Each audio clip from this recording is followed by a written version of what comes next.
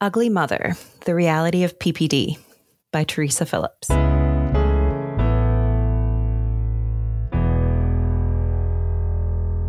I remember vividly the moment when I changed into someone that I did not recognize, someone I hated, someone ugly. I was attempting to change my daughter's diaper, and she was in a wiggly, somewhat defiant stage of toddler life that resulted in a battle of wills, with my frustration mounting and my strong-willed daughter dishing out opposition like a baby anarchist. I lost it. I mean, like a crazy person. I did not just yell at my child. I screamed with more fury than any other living soul had ever provoked in me. Just let me change your diaper.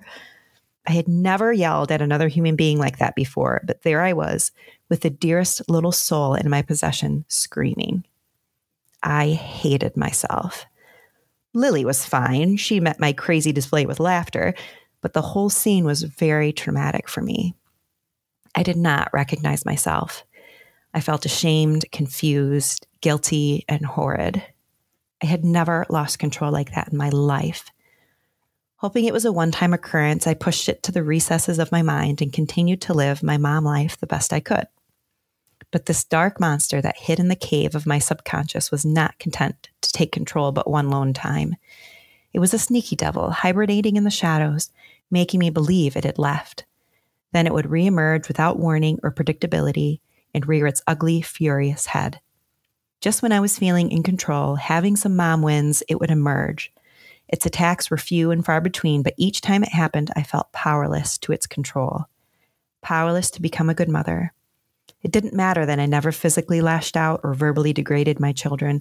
It didn't matter that my words were far less harmful than the terrifying tone in which I communicated them. Each outburst would leave crying children in its wake, and that broke my heart. I sank further into hopelessness. As shame often does, it beckoned me to silence. I didn't dare share my struggle or the ugliest parts of my mother's soul with anyone. I was certain that this was just the new me. Motherhood had ruined me and morphed me into an angry, bitter, terrible person. I had gambled and lost. The mother hustler had duped me into thinking I could do this. Instead, it had stolen my joy and sentenced me to a life of bitter anger, stewing continuously and erupting sporadically to ruin the lives of my children. There was no better word to describe who I was than ugly. There was no defense I could muster against it. I would make plans using my knowledge of anger management and coping skills, tools I had often suggested to hurting souls from the other side of the counseling room. Every time they failed. There was no time to use tools. The dark creature took control before I knew what hit me. If I, a trained counselor, could not get myself out of this dark place, there must be something really wrong with me. Hopelessness grew. I was driving home from work one day, turning this problem over in my mind for the 1,000th time. By now, it had been years since that watershed moment when I was changing Lily's diaper, and I now had 3 beautiful souls in my shaky charge. Following the familiar path back home, my mind was free to analyze and pick apart my plaguing enigma. I began to differentiate between times when the episodes occurred and longer spans of time when they seemed dormant. Like puzzle pieces slowly notching together, I began to recognize that the monster was largely dormant when I was pregnant. Perhaps this was hormonal to some degree, perhaps having to do with postpartum. I was, of course, aware of postpartum depression. I had done the Edinburgh Postnatal Depression Scale numerous times, as it is standard on postpartum units in the hospital and sometimes in postnatal OB appointments. There were pamphlets handed out during the fog of those first 72 hours after giving birth, but those pamphlets painted a picture of a mother with PPD crying continuously, staying in bed because she couldn't face the day, having thoughts of harming herself or her baby, and experiencing loss of interest in activities she had previously loved. This was not me. I was not depressed. Angry? Yes. Prone to irrational outbursts of irritability? Definitely. Depressed? No. But that day in the car, I resolved to look up the actual diagnostic symptoms of PPD, not the Edinburgh questions or the little summation in the pamphlets, but the actual clinical symptoms. I sorted through the Mayo Clinic site detailing PPD symptoms and read them. I wept. In an instant, the mystique of the terrible monster that had been haunting me for years shattered. I glanced past the typical symptoms of sadness, crying, loss of interest, and then I saw it. Intense irritability and anger. That was me. That described perfectly what had been plaguing me for these many months. Like a door swinging wide and flooding my dark confusion with marvelous light, I realized that maybe, just maybe, I was not a terrible person. Maybe motherhood had not ruined me.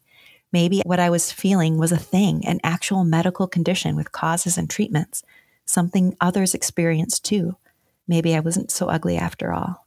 The next day, I called my OB's office and talked to the phone triage nurse. I explained to her that I thought I might have PPD, that I was not depressed per se, but that my anger had become unmanageable. And to this day, I am thankful to that dear nurse who said to me, actually, that is how we see most women exhibiting symptoms of PPD. Why hadn't the pamphlets told me that little tidbit? Armed with this confirmation, I saw my doctor and got a prescription for Lexapro. My OB recommended counseling as well, and I began my healing journey. My life changed. The transformation was dramatic. As the medication took effect, I found that though I still became angry, I had 3 small children, remember? Anger is par for the course. The emotion was no longer an attacking monster blindsiding me, but more like an elderly dog on a leash. I was able to take a breath and give a calm, measured response. Stern, straightforward, but without the shrieking and broiling lava of anger. I was in control once again, and it felt so good. I was able to be more like the mom I wanted to be. No more eruptions, no more crying children withdrawing from the verbal outburst. The occasional snappy comment or frustrated yell, but nothing like the attacks of old. It was freedom. I wasn't an ugly mother. I was a hurting mother that had finally found healing.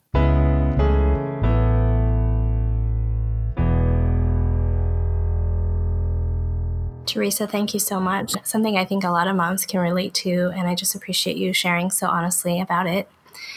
And as we start to do the little interview portion, I'd love to ask you, what are some of the things that you have learned from that experience that you wish you could share with other new moms who might be stepping into that kind of season? I guess something that I learned was that it's not always as straightforward as it seems. Yeah. And that if you're struggling, there's no shame in that. So if you know something's not right, if you feel like you're not yourself, that you can reach out and talk to somebody that can help you sort it out. It's not something you have to figure out ahead of time. It's not something that's always going to present really straightforward as, oh, this is clearly what's going on. Sometimes it takes help to kind of sort that out. I wish that I had talked to somebody earlier than I did, but I was just too confused and too shameful. I thought I was the only one that felt that way. Well, I just feel like that's such an honest thing and so wise to recognize that it's not as straightforward as you might expect. And I've had 7 children, so I feel like it's taken me quite a few to realize that I think I've had some different postpartum depression elements at different times without ever recognizing that that's what that was. And it's only in hindsight that I'm like, okay, I can kind of put that puzzle together a little differently in my mind rather than just feeling bad that I couldn't get it together, you know? Right. Well, this is a question I've been asking some of the other moms who have shared during this Peaceful Home series. And so I'd love to ask you, what is one of your personal strengths or perhaps your secret mama superpower? It could be something silly or serious that you just know that you do really well at. I think I do really well at talking with my kids about how they're feeling, probably from my therapy background. Like, I love having those conversations about, tell me what happened, tell me, how you feel, tell me why you feel that way. And so it's something that I can do more and more as my kids get older, as they get a little more emotionally mature. But I love just being that person for them, that they can share their thoughts and feelings, and I can affirm them and encourage them and kind of help them find some direction of what to do with those feelings. That's awesome. I think that is a great way to build their emotional intelligence and give them a space to begin to verbalize what they feel. I know that is something in my family. I have 2 people in my family in particular who just really have a hard time actually speaking words about how they feel. And so I'm really curious, just from your background and your practice with your own children, if you have any particular tips about how you build that emotional literacy in their earlier years. I think it's important for kids to learn how to identify and name their emotions. And so in the beginning years, that's a lot of the parent doing that for them.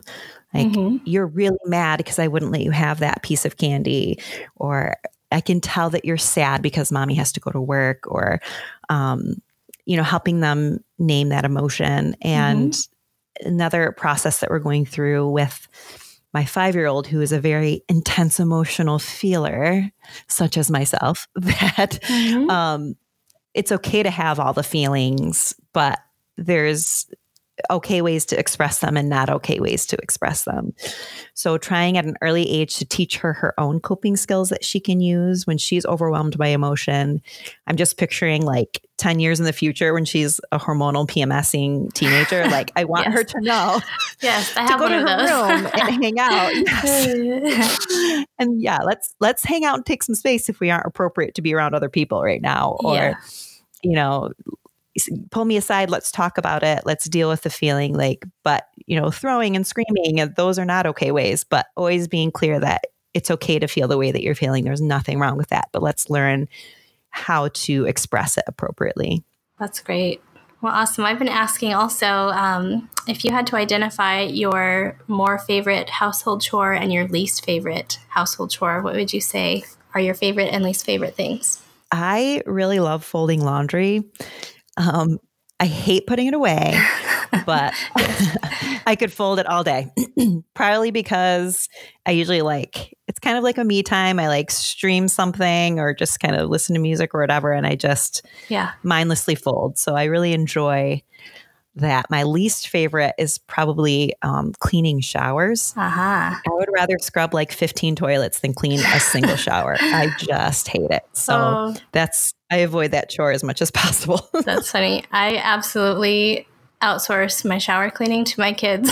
I'm like, here's some scrubby stuff and I just have them get in and they just handle it. So that's funny. That's awesome. Yeah. So I'd love to ask you just one more question as we wrap up. And since we're in the middle of the Peaceful Home series, I've just been asking how you personally find or create or cultivate peace in your home. I really am a big advocate of nighttime routines. So I think it can be a really special time, especially with, multiple children in the house, for a child to get one-on-one time with the parent. And we always, read a book, read a Bible story, talk a little bit about their day, sing a song, go to bed. And I just think that's such a calm and peaceful time of the evening, and also a chance that they know that they get one-on-one time with one of us. And I think that's just really valuable time that they value, and so do we. That's wonderful. Yeah, I think bedtime routines are great. I find at my house, it is kind of a hit or miss thing. Some nights everybody does the process really seamlessly, and other nights it's just everyone's bananas for right up until I'm like, okay, fine, lights are off and we're just going to skip some of that stuff because it's just pandemonium. But I think that's great. Well, Teresa, I so appreciate you sharing this piece with us today. And I hope that our listeners will connect with you more, either online or, follow up with wherever you write online. Can you maybe share where they can find you online? Yeah, I am at The Gritty Mama, GRITTY Mama, on Instagram, and also my Facebook page is called The Gritty Mama. Wonderful. Well, thanks for your time, and thanks so much for sharing with us. All right. Thank you for having me.